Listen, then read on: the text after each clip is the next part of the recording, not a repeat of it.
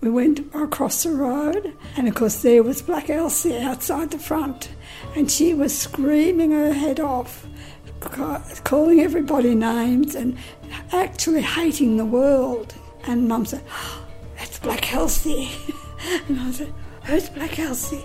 Mum said, "You keep right away from her. If you ever see her, you run the other way. She carries a razor in her stocking. Not a razor blade, a razor in her stocking. And if you upset her or speak to her, she'll cut your face." I'm Jen Kelly from the Herald Sun, and this podcast is the first in a series sharing the untold stories of some of Victoria's forgotten characters. When the Great Depression spread rapidly across the industrialised world in the 1930s, Melbourne suffered badly. The national jobless rate peaked at a staggering 30% in 1932, and thousands of Melburnians suddenly faced the dual humiliation of unemployment and poverty. Many lost their homes and were forced to live in slums in ramshackle huts, often without bathrooms or sewerage.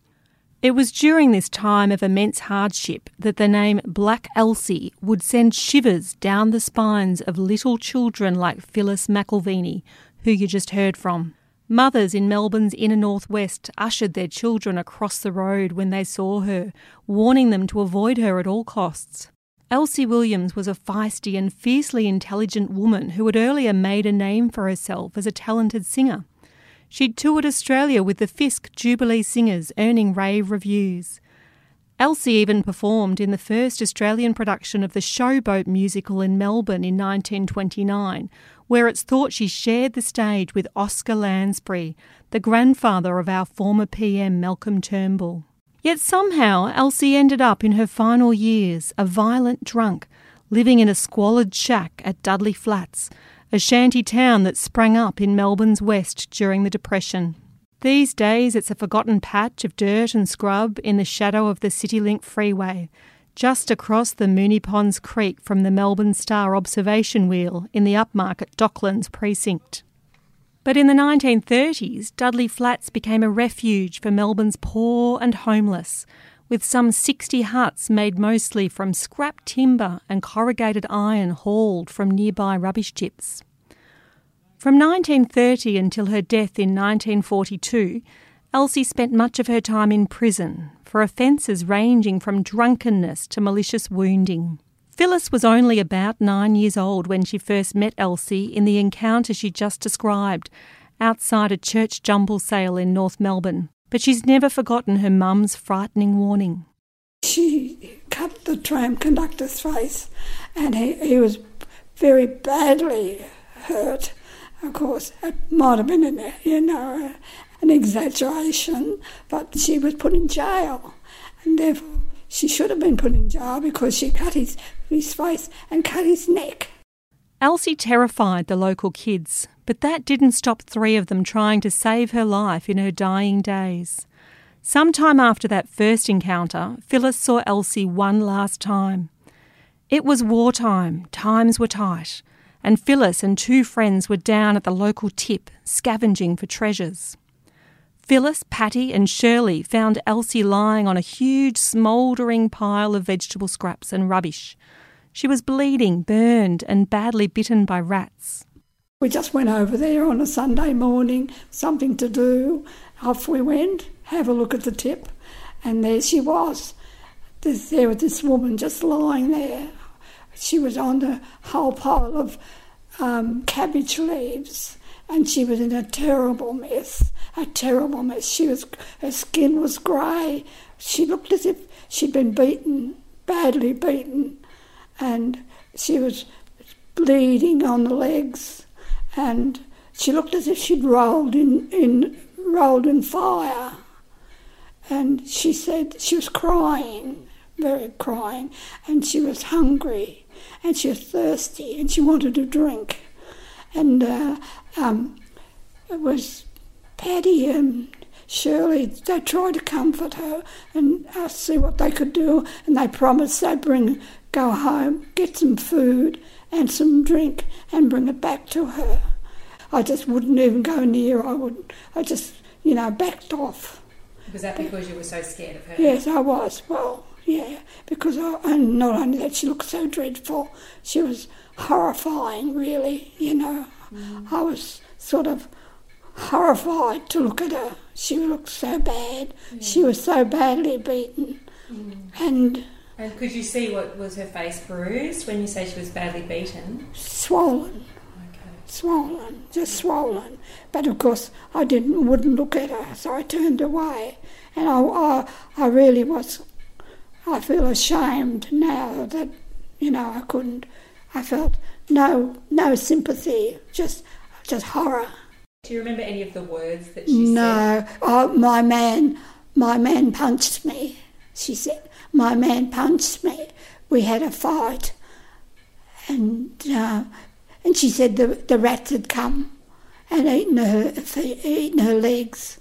She said she'd been there all night and she was in a bad way, a very bad way, and she wanted to drink. More than anything, she wanted to drink, and she was very, very hungry.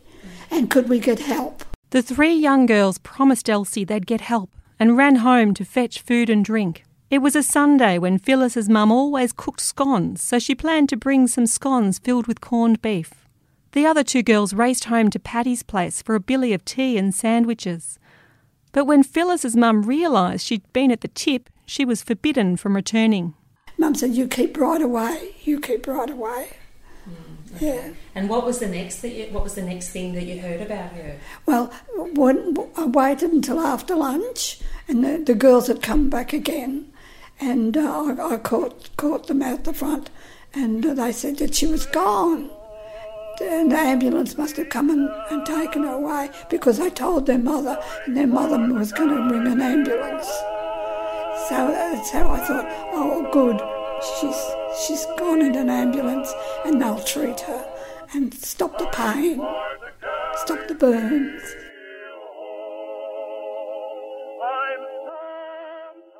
Many people who remember Elsie have told me she was American. Phyllis even remembers she spoke with an American accent. But she wasn't. In fact, Elsie was born in 1901 in Bendigo to parents with an Afro-Caribbean background.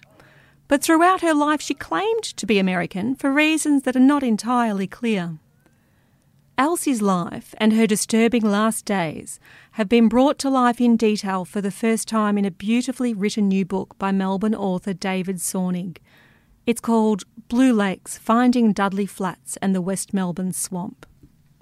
Elsie's mother died when she was only 6, leaving her father to raise 6 children alone. The family's home burnt down the same year, leaving them bankrupt. At 18, Elsie Carr, as she was then, married a sailor and became Elsie Williams, though he disappeared soon after. Elsie was only 20 when she first struck trouble with the law and was in and out of courts for soliciting and other offences. Yet for a time in her 20s, it seemed Elsie was on the cusp of fame in her stage career, touring Australia performing slave-era spirituals with the Fisk Jubilee Singers. Elsie also performed in a variety of shows at venues such as the West Melbourne Stadium, later known as Festival Hall.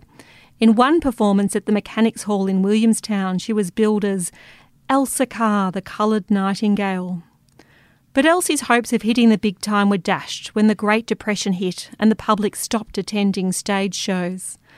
As David Zornig tells us in his book, that's when Elsie wound up living in a humpy as Dudley Flat's best-known resident. We know that she was living with, on and off, it seems, with a man named Walter Fiddes. She may have been his regular partner. We don't know exactly what the circumstance of that were. And they had their violent encounters with one another. They both seemed to be quite alcoholic. Elsie was certainly alcoholic. So through the years 1935-36, there are encounters between them where they are involved with violence, fighting with other residents of Dudley Flats, or even beating up each other and appearing in court because of those attacks. Certainly by the time we get to 1938, 1939, she doesn't seem to be with Fiddes anymore. He doesn't seem to be around that area anymore. But she is, living itinerantly, either either in Dudley Flats or perhaps other places as well, but generally around the North Melbourne, West Melbourne area. And that's where we get a lot of reports through the mid to late 1930s of Elsie being encountered in the streets, a lot of the time around North Melbourne, and quite often very drunk. And some people found her very frightening, but other people found her really engaging, intelligent, and they remember her great singing talents. She did express her sense of shame at the state that she was living in as well. The fearfulness of Elsie is very much ground into children around that time. She becomes that kind of figure of, this is how you will end up if you don't behave yourself. You'll end up like Black Elsie down on Dudley Flats, and that's the way people referred to her, as Black Elsie. For the past 76 years, Phyllis McElveeney has believed Elsie was taken by ambulance from the tip the day she saw her and died peacefully in hospital. Phyllis only learnt the true nature of Elsie's death when she read David Zornig's book. The terrible truth is Elsie somehow survived 2 more days after Phyllis found her. She was found dead from natural causes at Dudley Flats, naked, with part of her arm and foot eaten by dogs or rats. Police were told that in the days prior, Elsie and her man had been on a 2-day bender, demolishing 4 bottles of methylated spirits between them.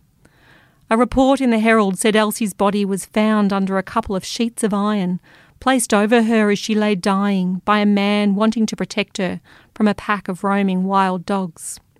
When I was reading the book and I came on how she really died, I just threw the book away. I just couldn't keep on reading. I felt so bad. One of the most fascinating aspects of Elsie's life is the strange friendship of sorts she formed with Jack Dyer, the Richmond great. While he was playing for the Tigers in the 30s, Jack Dyer also worked as a police constable in West Melbourne and regularly patrolled Dudley Flats. In his biography, Dyer described Elsie as the boss of Dudley Flats, even though there were blokes there who, in his words, were built like brick toilets. Elsie would often get drunk and wander off into residential streets, causing trouble. Dyer would get a tip-off, find her and walk her home. That led to a mutual respect, and at times Elsie stepped in to stop hard-bitten residents of Dudley Flats from beating him up. These are Jack Dyer's words, read by David Zornig. A big Scottish guy had gone berserk, 5 pick handles across the shoulders, and you wouldn't back King Kong to beat him. He used to run off the rails when he was drunk, which was most of the time, and I had to go in and sort him out. All I had was my black truncheon, and I reckon he would have taken it off me and eaten it. We came face to face, and he was going to kill me. Suddenly, Black Elsie arrived on the scene with a backup, a big Negro. She confronted this Yeti from the Highlands and screamed at him, "You leave Jack alone, he treats us decent." About 40 of the flat's inhabitants had gathered, and not one of them liked coppers. But Elsie was fiery. "I mean it. Don't you touch him." While it may seem surprising for a police officer to share such a mutually respectful relationship with a violent drunk, David Zornig believes it shows Dyer saw Elsie's true nature. The raw human being of Elsie was someone who was, she was volatile. He would encounter her on the streets of North Melbourne and help her to get back down to Dudley Flats so she wouldn't be picked up for vagrancy. And it seems as if during those walks that they had together that they would have great conversations. So I think what Jack Dyer probably saw in her were all the aspects of her humanity. So the violent parts and the shameful parts of her life, but also the really intelligent parts of her, the whole human. I think he saw. Thanks for listening. This podcast is the first in a series sharing the untold stories of some of Victoria's forgotten characters, brought to you by the Herald Sun's In Black and White column.